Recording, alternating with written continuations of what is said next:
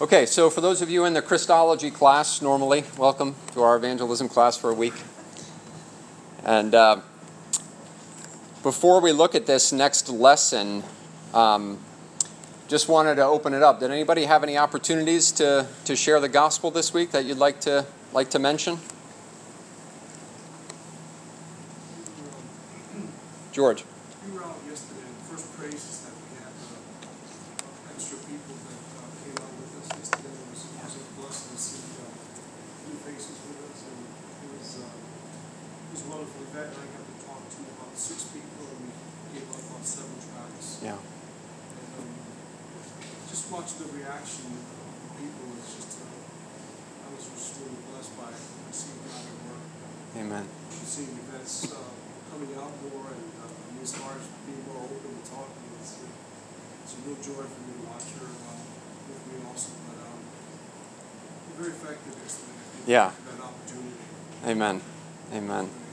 Good stuff. Thanks. We'll make sure we keep that in prayer. Anybody else before we move on? Jay. I sent the track that you get, not the track, but the book that you gave us a couple weeks ago. Yeah. I sent it to my brother. So Okay, yeah. Keep him in prayer because he's not a Christian. Yes. When I was a missionary, he visited me once. Okay. And so he knows what it's all about. Okay. But in the past, our relationship has been strange, and he's never really responded. So I sent him that booklet and said, whatever you think of me, get, and just read this book. Right. So I don't know what happened. He never responded, but he's got it. Yeah. He didn't send it back to me in pieces, so I can't believe it. Yeah. Amen. I think he's on the list. He is. Yep, exactly. Good stuff. Okay, keep that in prayer. All right, anybody else? Good. All right, cool. Yes, Deborah. Can you pray for Annalena? She is a Russian young lady, and she's at the market where I go. I've been sharing the Lord with her off and on, and this last time she was much more open, but we're always in a line together. Yeah. A lot of people, so Yeah. you have to talk fast and Yeah. pray you're not too pushy, but still saying something. And she was open. She said she'd like to come. She's no, where's your church located? Yeah. And Very we also good. talked with the man when we were having trouble at AT&T with our phones and T-Mobile and all that. Then we had a long wait, which is that, okay, Lord, there must be a reason. Yeah. So we had a time to share. Yeah. His name's Richard. Okay. And he actually said he'd come last week. Okay. Excellent. Very good. Okay. Okay. Well, let's just take a moment. I want to pray for these real quick, and then we'll go on with our lesson. Well, Father, we thank you for again just the opportunities to bear witness for your name, and Lord, having tasted the greatness of this salvation, Lord, we long that others might taste and see that the Lord is good. And so I just want to pray for these, Father, that you would continue to work in the hearts of those who have heard the gospel. Thank you for the opportunity for all those that went out to Lake Eola yesterday to bring the gospel, George and Yvette, Pete, and others. Lord, we just pray that the seeds that were sown, again, would find good soil, Lord, for your glory. Thank you for the opportunity that Jay had to send this 2 Ways to Live tract to his brother. Father, we just pray for his heart, that it would be soft and receptive to the truth of your word, Lord, and that you would work in him for your glory.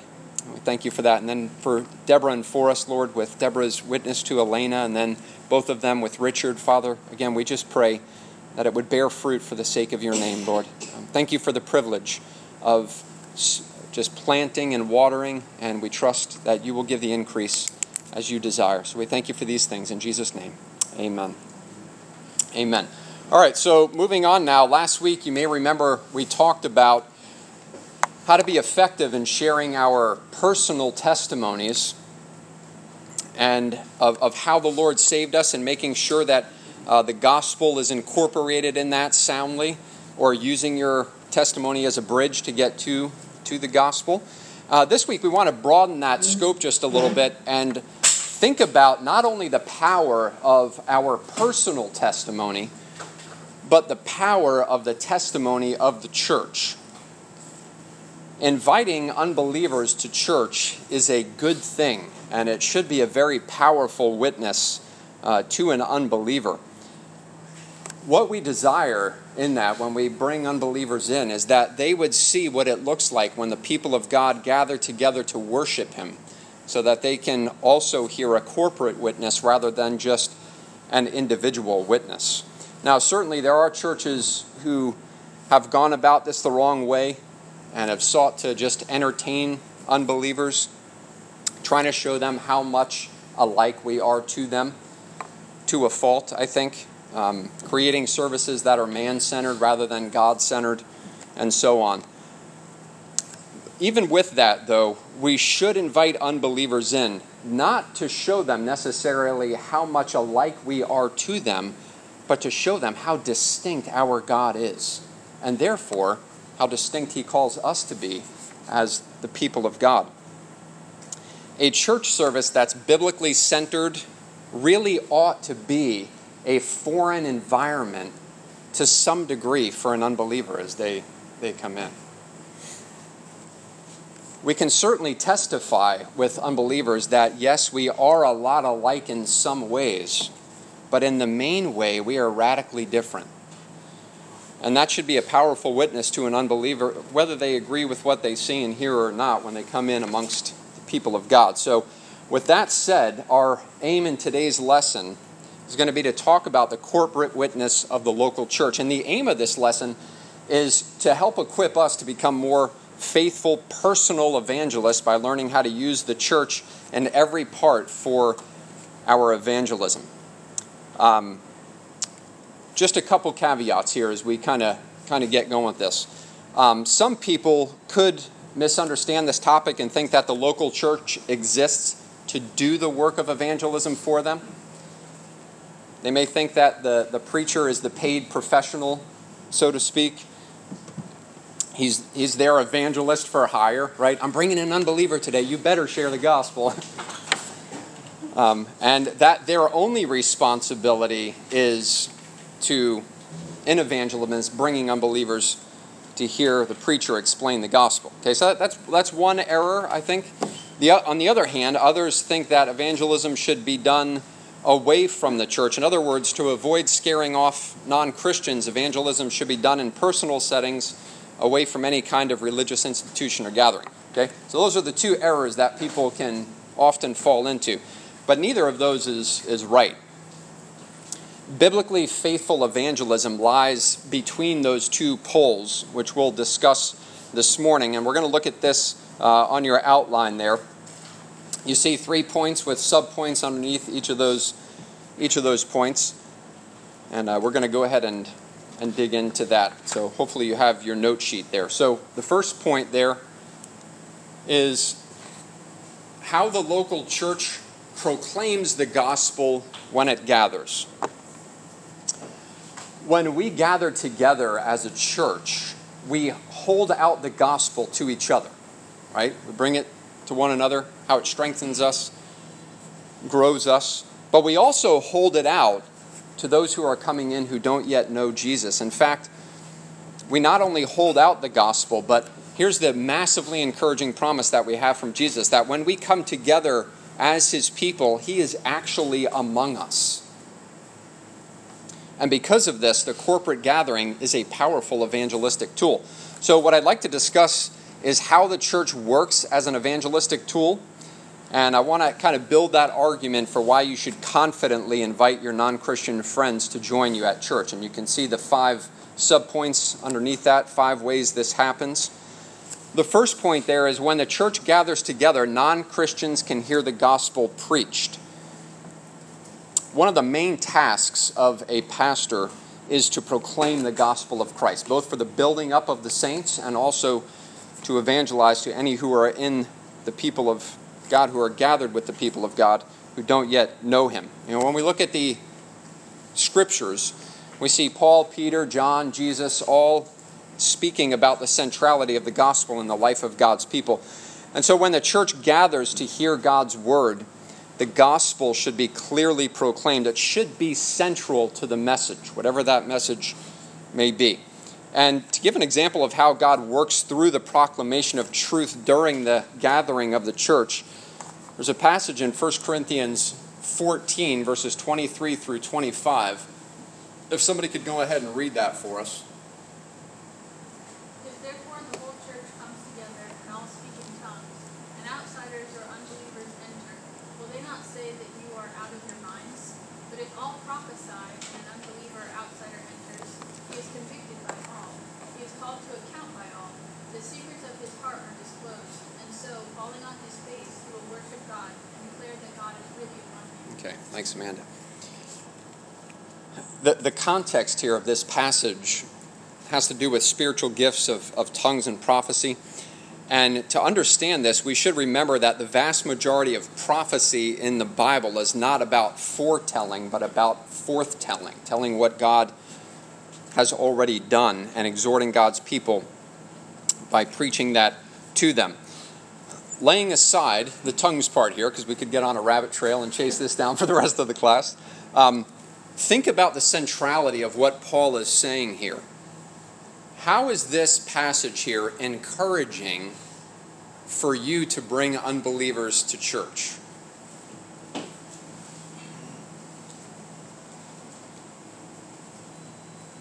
Chris?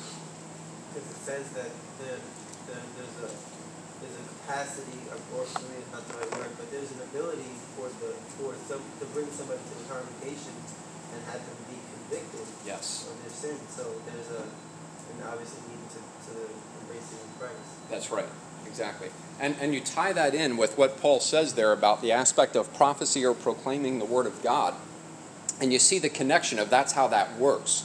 So as the Word of God is proclaimed, we're confident that God is at work in the hearts of His people, certainly, but when that unbeliever comes in, we pray that their hearts would be affected as well. Okay, so when that person, and if that person comes in, that's what it should look like. And where it says here, he is convicted by all, he is called to account by all. And then notice this, the secrets of his heart are disclosed. It's a powerful statement. Well, how does that happen?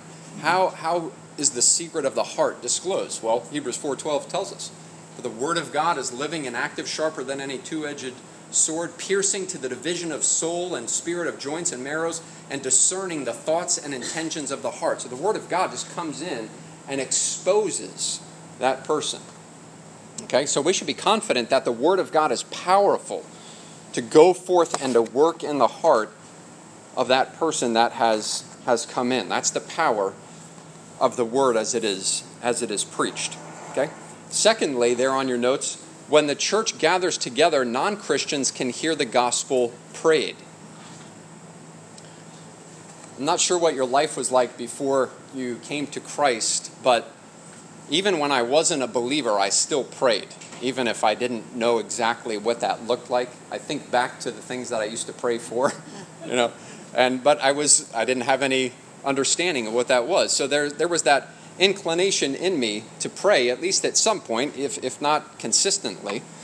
And I think this is the case for many non-Christians as well. You can ask them, hey, do you pray? Right? It's a good question to ask a non-Christian. If so, what do you pray for? You could use that as a springboard. But when a non-Christian comes into a healthy church, they should hear prayers that aren't just vain and repetitious, but which are heartfelt prayers and full of rich biblical content. Thanksgiving, the joy of knowing Christ, conviction of sin, the truth of God's word. They should be able to hear the prayers of Christians are different from the prayers that they have been offering up. Prayers that are centered on things that are eternal. Prayers that are centered on things that seem to depend fully upon the grace of God. Right? We are weak, needy people. Lord, help us. Right? That's a foreign concept. So they should be able to hear it as the word is preached. They should be able to hear it as the word is prayed. And then third there on your outline, when the church gathers together, non-Christians can hear the gospel in the songs we sing. One of the sweetest aspects of corporate worship is when we gather together and sing the praises of God. Isn't it? Don't you love to just gather together with the people of God? Let's sing together. According to the scriptures, God's people should sing both joyfully and truthfully, right? So when a non-Christian hears the people of God lift up their voices, they're doing so as if they believe in what they're singing, or we ought to, right? Rather than just kind of going along with it of, man, this is gripping my heart, the greatness of who God is. I'm overwhelmed by the gospel and what he's done for me in Jesus Christ. Can make them wonder why we're so excited about this God we sing to. Not only is the joyful aspect of singing important, but we should also sing truthfully. When we sing, we should sing truths that reflect the gospel that we see in God's word. I can think about before I was a Christian and singing songs passionately that had nothing to do with truth, right? It was the truth of my own rebellious heart toward God. But now that we're Christians, we can sing not only joyfully, but truthfully. Psalm 119, verse 72, David says, "My tongue will sing of your word, for all your commandments are right." There's truth locked in that. David sings of God's word, and when he does that, it proclaims truth to everyone who is near. See this in Colossians 3:16 as well. And notice the connection here. Let the word of Christ dwell in you richly. There's the truth of Christ's word. Teaching and admonishing one another in all wisdom, singing psalms and hymns and spiritual songs with thankfulness in your hearts to God. Okay? So we just don't sing joyfully, we sing truthfully. So God's people should sing songs that are true, and as we do, God can use those gospel-saturated lyrics to pierce the hearts of those who do not believe. I asked Carlos, I don't think he's here this morning, but if I could share his testimony. I don't know if you've heard Carlos's testimony, Carlos Grisales. He and his family were coming to the church for several months, and he had heard the gospel a lot, from his dad and from his mom and everything like that. But one morning in corporate worship, when we were singing the song, "Jesus, Thank You," and he got to the chorus, "Your blood has washed away my sins. Jesus, thank you. The Father's wrath completely satisfied. Jesus, thank you. Once your enemy, now seated at your table. Jesus, thank you." He said, in the middle of singing that chorus, I believe God saved me. He said, I came face to face with the reality of all these truths that I've known, and God brought that to bear upon my heart in that moment. It was a great testimony. That's why we sing gospel-centered songs, to strengthen our own hearts, but also what a powerful witness it is to those who don't yet know Christ. So we want to make sure that our songs are gospel-saturated, and when we do that, non-Christians can hear the gospel in the songs that we sing. Okay, let's take a look here at the fourth one. When the church gathers together, non-Christians can see the gospel displayed. They can see the gospel displayed. Before Christ ascended to heaven, he entrusted two ordinances to his church, baptism and the Lord's Supper. Both are a picture of the gospel to those who see them. So here we celebrate the Lord's Supper every week and baptisms throughout the year as the need arises. And when a non-Christian sees these two ordinances being carried out, they should see a clear picture of what it means to be a Christian. In baptism, they should hear a testimony about how Christ died for sins, was buried, and rose from the dead. They should then hear that the reason this person is being baptized is because through faith they've been united with Christ. And that now by trusting in Christ, they've died to their old life. They've left it in the grave, as it were, and by the grace of God have been raised to a new life. So baptism gives a clear picture of the gospel. In the same way, when a non-Christian sees a celebration of the Lord's Supper, they should see a clear picture of what it means to be a follower of Christ. Christians are people who have fellowship with the living God through the sacrifice of his body and the shedding of his blood. The Lord's Supper proclaims we take sin seriously. This is what it took for us to be united to God, the death of his Son. They should also hear from the pastor who's leading the service explain that this celebration is something that only Christians are able to take part in. Now, the world may hear that and think, man, that seems really exclusive, that you're fencing off the table from everybody else. But really, it's the most loving thing we can possibly do.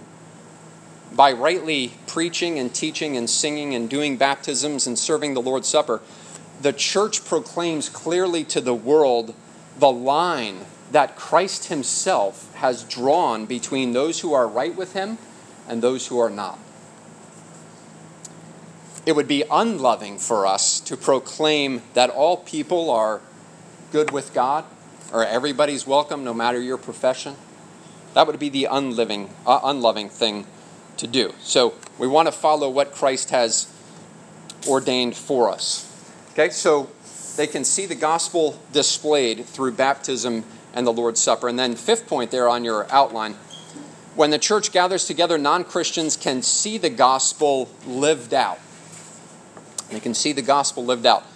Something you may hear from time to time when you're sharing the gospel with someone is that they don't like church or they don't like organized religion. You've probably all heard the Gandhi quote, "I like your Christ, I don't like your Christians. They're so unlike your Christ." And while it's true that all of us at times can be occasionally hypocritical, and that from time to time the church and those claiming to represent the church have misrepresented Christ in many ways, we must recognize that the church is still one of the best evangelistic tools that God has given to us. They can see this, as Jesus said in John 13, verses 34 and 35. Somebody can read that for us. A new commandment I give to you, that you love one another. Just as I have loved you, you also are to love one another. By this all people will know that you are my disciples, if you have love for one another. Okay. Jesus says that when we love each other, we're showing that he is who he says he is to a watching world. This love that we have received from him, we now display in our love toward each other. And that ought to be a powerful witness to an unbelieving world. In a similar way, he says that when his church is unified, he is seen to be true. In John 17, verses 20 and 23, if I can have somebody read that for us. I do not ask for these only, but also for those who will believe in me through their word, that they may all be one, just as you, Father, are in me, and I in you, that they also may be in us, so that the world may believe that you have sent me. The glory that you have given me, I have given to them, that they may be one even as we are one, I and them and you and me, that they may become perfectly one, so that the world may know that you sent me and love them even as you love me. Okay, so notice that "so that" there, okay? This unity that we have, so that the world may know that you sent me and loved them even as you loved me. Okay? The local church gathering together, as we gather together as the people of God, we make the invisible kingdom of Christ visible to a lost world.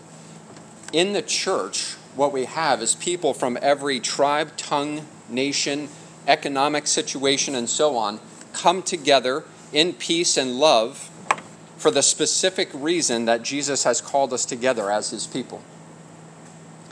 Nothing else can explain that. And the only answer to why we would gather like this is Christ and his gospel.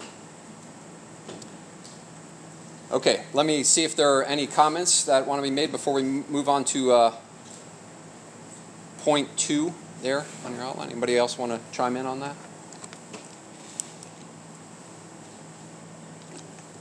Okay, let's move on. Oh, Chris. Yep. Yeah. Maybe a lot of people experience this too, taking someone to church who you know is an unbeliever, Yeah. and they seem to embrace everything that's going on as if they were a believer. Yeah. How do you handle? Maybe you know what I'm talking about. Yeah. How would you handle a situation like that? Where you're hoping that all these things, are something that they would see as sort of like, that's different. Yeah. Or maybe they would be a little tempted. And I've seen that more often, but once in a while, you take an unbeliever to church who knows an unbeliever, Yeah. and they're singing the songs without any conviction, and how would you approach that situation? Well, I think your one-on-one relationship with that person is going to be vital to an ongoing witness in that person's life. Going through specific studies with them, if they're professing to be a believer, they should want to study the Word of God together. So in situations like that, I'm just a firm believer in what Jesus said in John 10, that his sheep will hear his voice. And if they're his, they're going to love his word. They're going to want to be with his people. They're going to be convicted by sin. And if you know this person is an unbeliever, and I guess you're saying that based on how they're living or just profession or whatever the case may be, you can lovingly bring those things up as areas of concern as you're continuing to dialogue with them. But certainly, to your point, there are people in really sound churches that don't know the Lord, that think they do.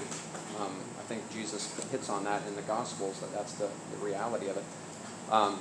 But yeah, I always try to just drive people back to the Word of God. If they're his, they'll hear his voice in the Word. And in that type of relationship, you can dialogue with them further about that. That's how I handle it personally. Okay, let's go on. Yes, George.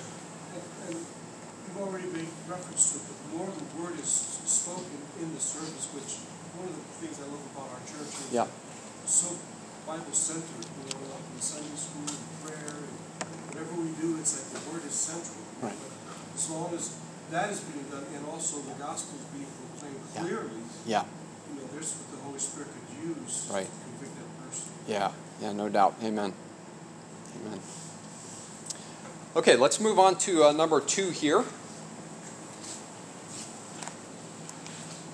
Ways we can use the local church's gathering to discuss the gospel with non-Christians. And this will kind of pick up on your point, Chris, that you were just, the scenario that you were painting there. So, when we talk about the church, we should speak highly of it. I'm not just speaking about your local congregation, but the church at large. And this point is short and simple, but in your conversations with non-Christians, you should talk about the ways the Lord has blessed you through the local church. Okay? Unfortunately, many people come from backgrounds where the church has not rightly proclaimed and protected the gospel, and because of that, they have a low view of what they would call organized religion. So as you're talking to the people who are in your everyday life, talk about the ways God has blessed you through the relationships and the lessons the Lord has been showing you through his word and through your church. An example of how you can do this, how you can begin to discuss these things. Let's say, for example, talking to your coworkers. What's a common question a coworker asks when you walk in on a Monday morning? What did you do this weekend, or how was your weekend? Right? So initiate that conversation. Ask them first, right? Be genuine, listen to what they're saying. Hopefully they'll reciprocate that question. Normally they do. It was great. Got together with people of God on Sunday, and you can use that as a bridge to begin to discuss those things. Under that point there, second, one of the best and simplest things we can do is invite non-Christian friends and coworkers to church. Okay, you can invite non-Christian friends and coworkers to church. When you do this, here's just a few things to help make the most of their visit. Set expectations for them, right? Sometimes we get so used to, I know what this is going to be like when I go in, but you have to remember, think about yourself before you came Christian the first time you stepped into a real church or the word is being taught, probably a little like, all right, let me try to get my way around this. So when you invite them, it's a kind thing to tell them what to expect. Some people can be intimidated in coming to a new place. If possible, it's great if you can pick them up if they live close to you. Or at least, hey, when you get to the parking lot, give me a call. I'll come out and get you. And then you can walk in with them. That kind of diffuses the situation. Just telling people what they can expect as they come into the church service can help them feel more comfortable and prepared. And then above that is you need to prepare with prayer. And ask others as well. I've heard that consistently from you guys. Hey, I've got a coworker who may be coming to church next week. Let's pray for this person as they come. So ask a few other members to pray for whoever it is that you're inviting to be affected by the gospel. Okay. Number 3 there, we should talk with our non-Christian friends about what they experienced at church. So after the service, make sure that you take the opportunity to see what they thought about what they heard and saw. An easy way to do this is to have something already arranged for them to join you and maybe a few others to go out to lunch after the service, depending on their personality. I mean, if they're a little more introverted, you may just want to just be you and that other person. If they're more extroverted and they like to be around other people, you can invite some others from church. But, that's a great opportunity to help them see what it looks like as Christians gather together outside of our corporate service. Your friend will be able to see the gospel lived out and have conversations with other believers. And when you follow up with them, make sure, man, thanks for coming today. I really appreciate you taking me up on that. And you can follow up with that. So very often it's a really big step for a non-religious person to go to church, especially if they've got things in their background that are affecting that. Okay. All right. Number 4 there. We should invite non-Christians just to hang out with us and our Christian friends, right? To bring people in. Another simple but important part of our personal evangelism is to invite unbelievers to join us in our everyday lives. Whether you're having a little get-together at your house, you're playing a sport of some kind, you're watching a movie or a game, or you're going to grab a bite to eat. Find ways to invite non-Christians to come along so that they can see the gospel lived out among other believers. Okay, so just a few practical ways that you can utilize the local church to reach out to those who are around you.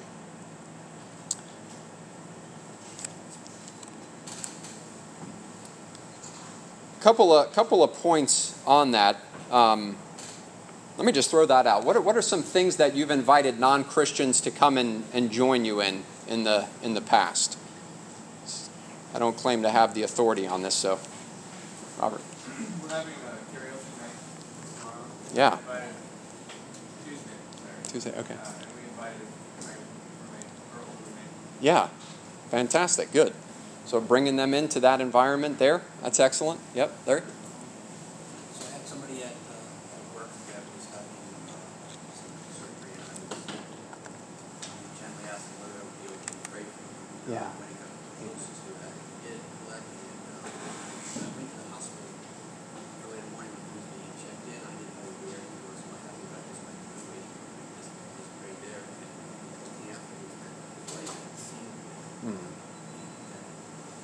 She just went on and on about how that he wasn't used to the gospel. His wife was trying to get their kids to be involved. Yeah. And I was thinking, like, he was fighting Yeah. that fight away as a result of that. I don't know if he believes. But he did work and stuff for Jesus. Amen. That's encouraging. It's very encouraging. Having people over for dinner. Yeah. Yeah, and then with ladies, just having them come over for tea or coffee. Yeah. Yeah. And just visiting it, just bringing them in your own environment, and then just sharing naturally. Right.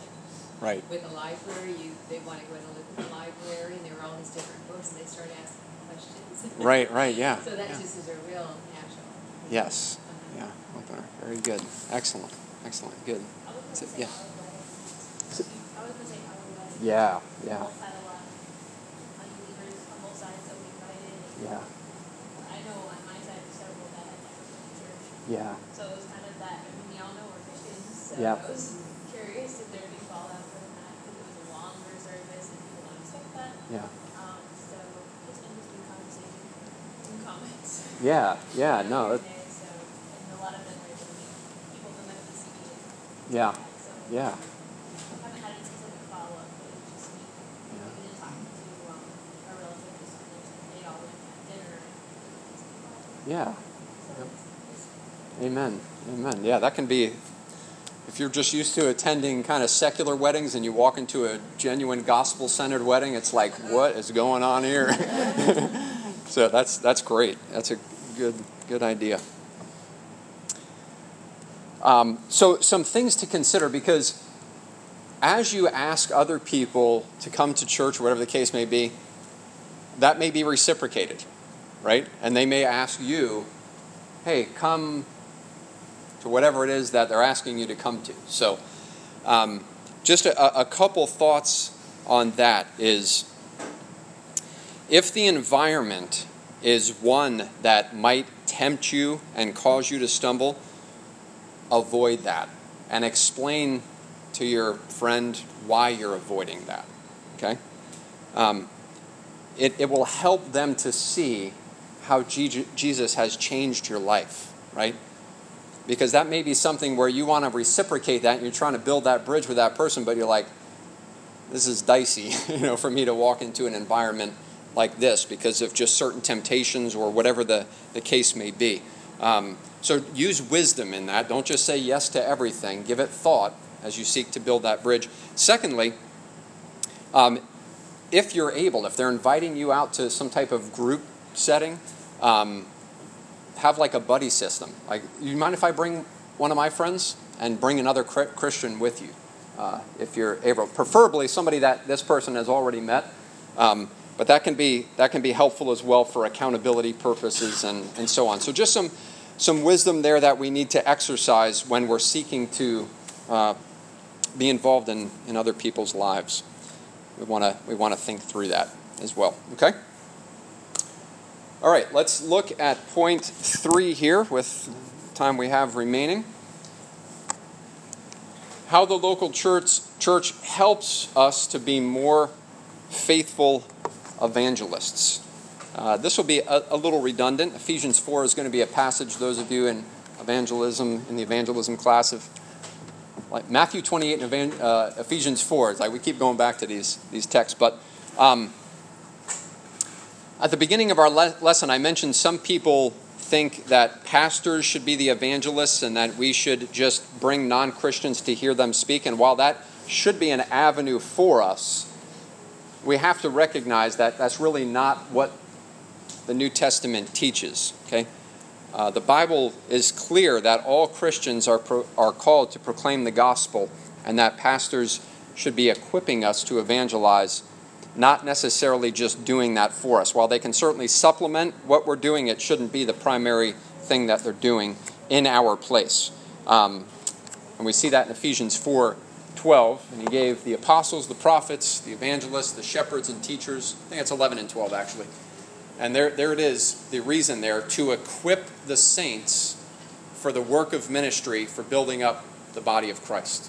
Okay, so to equip the saints for the work of ministry. So the training of the church to do the work of ministry is one of the primary responsibilities of the pastors. And the labor of the pastors is to equip Christians so that they can take the gospel out into their world each week. And that's why we're doing a class like this, to equip us to be able to be more effective in going out and proclaiming the gospel.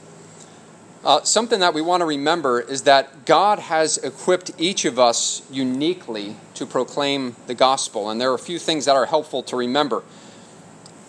You are who you are and where you are for a reason. Okay? God has gifted you as he has, and he's placed you in a specific place to be a light for his glory wherever that may be. Right? So never lose sight of that. Sometimes we can look out and we can see others, wow, they're doing so many things for the Lord, and I'm just over here in this little pocket, and I don't really feel like I'm doing much. Well, God has you wherever it is that you are. Be faithful where you are, wherever that may be. Another point to remember is that your evangelism doesn't have to look like someone else's evangelism, although the content of what you say ought to be the same, right? It may look different, and I'm sure you've run into that personally, just through different relationships and different situations, that every opportunity to proclaim Christ doesn't look the same. But the message that we bring ought to be the same, right? Ought to be of one accord. If one person hears the gospel on a Monday, and then another Christian comes along on a Thursday, brings the gospel to them. It may be two totally different situations, but hopefully they can testify on Thursday, I've heard this before, right? This isn't a different message, even though it's a different situation. Number 3, and this goes back to that first point, is God has placed you wherever you are, and for this purpose, to make his name known. To make his name known. So whatever that may look like in your context, okay, that job that you have, the neighborhood that you live in, you're there to make his name famous and to lift it up for all to see.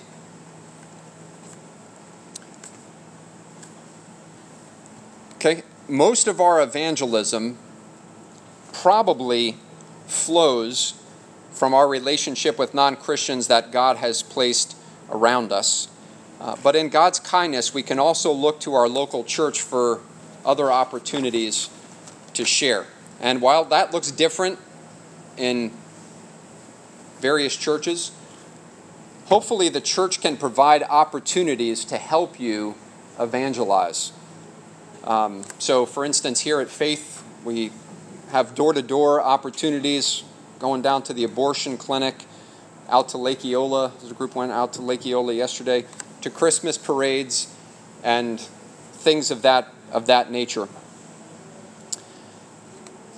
While our individual witnessing is powerful, those of you that have gone out with others to proclaim the gospel know how sweet that is in that time. That's like an added bonus, that you have the opportunity to fellowship with one another and to co-labor as you bring the gospel out to other people. It's also an added bonus in the sense that one person is proclaiming and the other person is praying while the gospel is being proclaimed. Questions that are asked by unbelievers may stump you, but this person over here may understand what they're saying and may have an answer for that. So there's a sweetness to being able to come together as the body of Christ and to go out together and to proclaim the gospel. It's a great encouragement to be able to do that. And that leads to the last point that I want to make here, and that is this. The local church encourages us to evangelize. Being together with the people of God encourages us to evangelize. As you hear testimonies about other people evangelizing, it encourages you to want to be more faithful in your opportunities to bear witness for the name of Christ. Hebrews 10:24 and 25 says, "And let us consider how we may spur one another on." Isn't that a great statement? "Toward love and good deeds. Let us not give up meeting together, as some are in the habit of doing, but let us encourage one another, and all the more as you see the day approaching."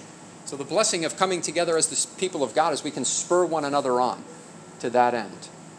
And in this task of evangelism, that's certainly applicable in this situation. So hopefully with this lesson, you can see the blessing of utilizing the local church and helping you to be more effective and consistent in your mission of proclaiming the gospel. Amen? Okay, we have a few minutes left for any additional comments, questions. George? Remember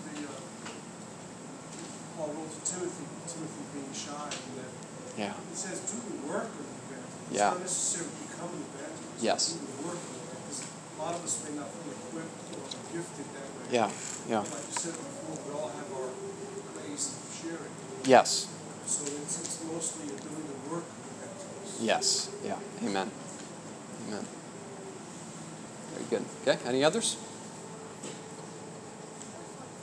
Share. My mom had a good friend who was Christian. Yeah. And when she was saved, that was the only thing that she was struck by, that this particular friend that she had for a long time and never considered her. I feel like that was kind of a sad thing, when she got saved. But if she hadn't evangelized to her earlier, of course everything is Sure. God's sovereignty, but it was kind of a sad thing, when she Yeah. got saved to know, she realized that they were such a great Christ, and now they're still good friends, Yeah. but just like in Greek 2:5, Yeah. without sharing the full gospel, I think it's sad because of have that knowledge. Yeah. Friends are so long. Right. Yeah. worst case scenario could be that. It's hard to hear. Okay. Lucy was just sharing that her mom came out of Catholicism, and she had a friend who was a Christian, but during their time of their friendship, she never shared the gospel with them. So when her mom became a Christian, she was like, "Why didn't you ever, bring the gospel to me?" So yeah, just taking advantage of those opportunities that we have as we see a world around us that's just hurting and blind and dead in their sins. That compassion should drive us to bring the gospel to people. We went out to Lake Eola yesterday. Yeah. It was a great time, 7 of us came out. I think this is all good, and you come out saying, being hands-on Yes. experience, and let's say, just pray, you don't have to talk, stand out, tracks, but listen to someone else's experience. And as you start doing that, that's what happened during the week. And when you gather as a church, we encourage each other. You go out, you see all the objections. That's but come out Saturday morning. Let's go out and let's hands-on now. This is the classroom. Let's go to work. Yeah. Amen. Amen. You gotta get out there. Definitely. Amen. So yeah, our evangelism schedule, you guys got a copy of that. Well, I handed one out last week. It's also up on our website. If you go under events, you can see, just look at the month and you'll see what we've got going on there. So yeah, just take advantage of that. It's a sweet time to get out with the people of God and proclaim Christ. Amen. Okay, Forrest. I was thinking that how important it is that we should always be ready to share the hope that's within us. Yes. And that means a couple of things. One, I really appreciated what you said about the content is the same, but when we're out and about and we're doing whatever we're doing, or when somebody knocks at our door, whatever that conversation opens with, you can find a way to take that and utilize it. Example would be Christ and the woman at the well. Yeah. He didn't share that same methodology. He shared the gospel, but he didn't share the same methodology with everyone. Yeah. Everyone is different. Right. Another thing I think that's really important is sometimes we forget, but we always try and hey, I'm going to go to Home Depot. I need to get a couple of tracts. If you have a tract, you can stick in your back pocket or in your purse or something. As you're talking to somebody, it's easy to say, you've been so kind to me, and I can see you're really busy. When you have a moment when you're not so busy at the cash register, see, would you take a look at this? We always need to be ready. Yeah. If we're not ready and we're not hunting for those opportunities, they're going to pass by. Yeah, absolutely. Amen. Amen. Good point. Okay, well, let's go ahead and we'll close out in prayer. Well, Father, we want to thank you again for first the reality that individually you have saved us out of the darkness of our sin and brought us into the light of Christ, and that you have brought us into the body of Christ, the local church on a micro scale and the universal church on a macro scale, and how thankful we are to be in Christ. Father, I pray that you would give us grace to see those around us, and as Forrest was mentioning, Lord, to be intentional about inviting people to come to church, that they would see and hear the hope of the gospel, not only through our own lives, but also all these others who have been brought from death to life. So, Lord, we just pray that you would help us to be mindful, to utilize our time well, to be fervent, Lord. Help us to remember just the brief time that we have here on this earth. We want to use it for your glory and to make your name famous to all those that are around us. So please help us to that end. And thank you for it in Jesus' name. Amen.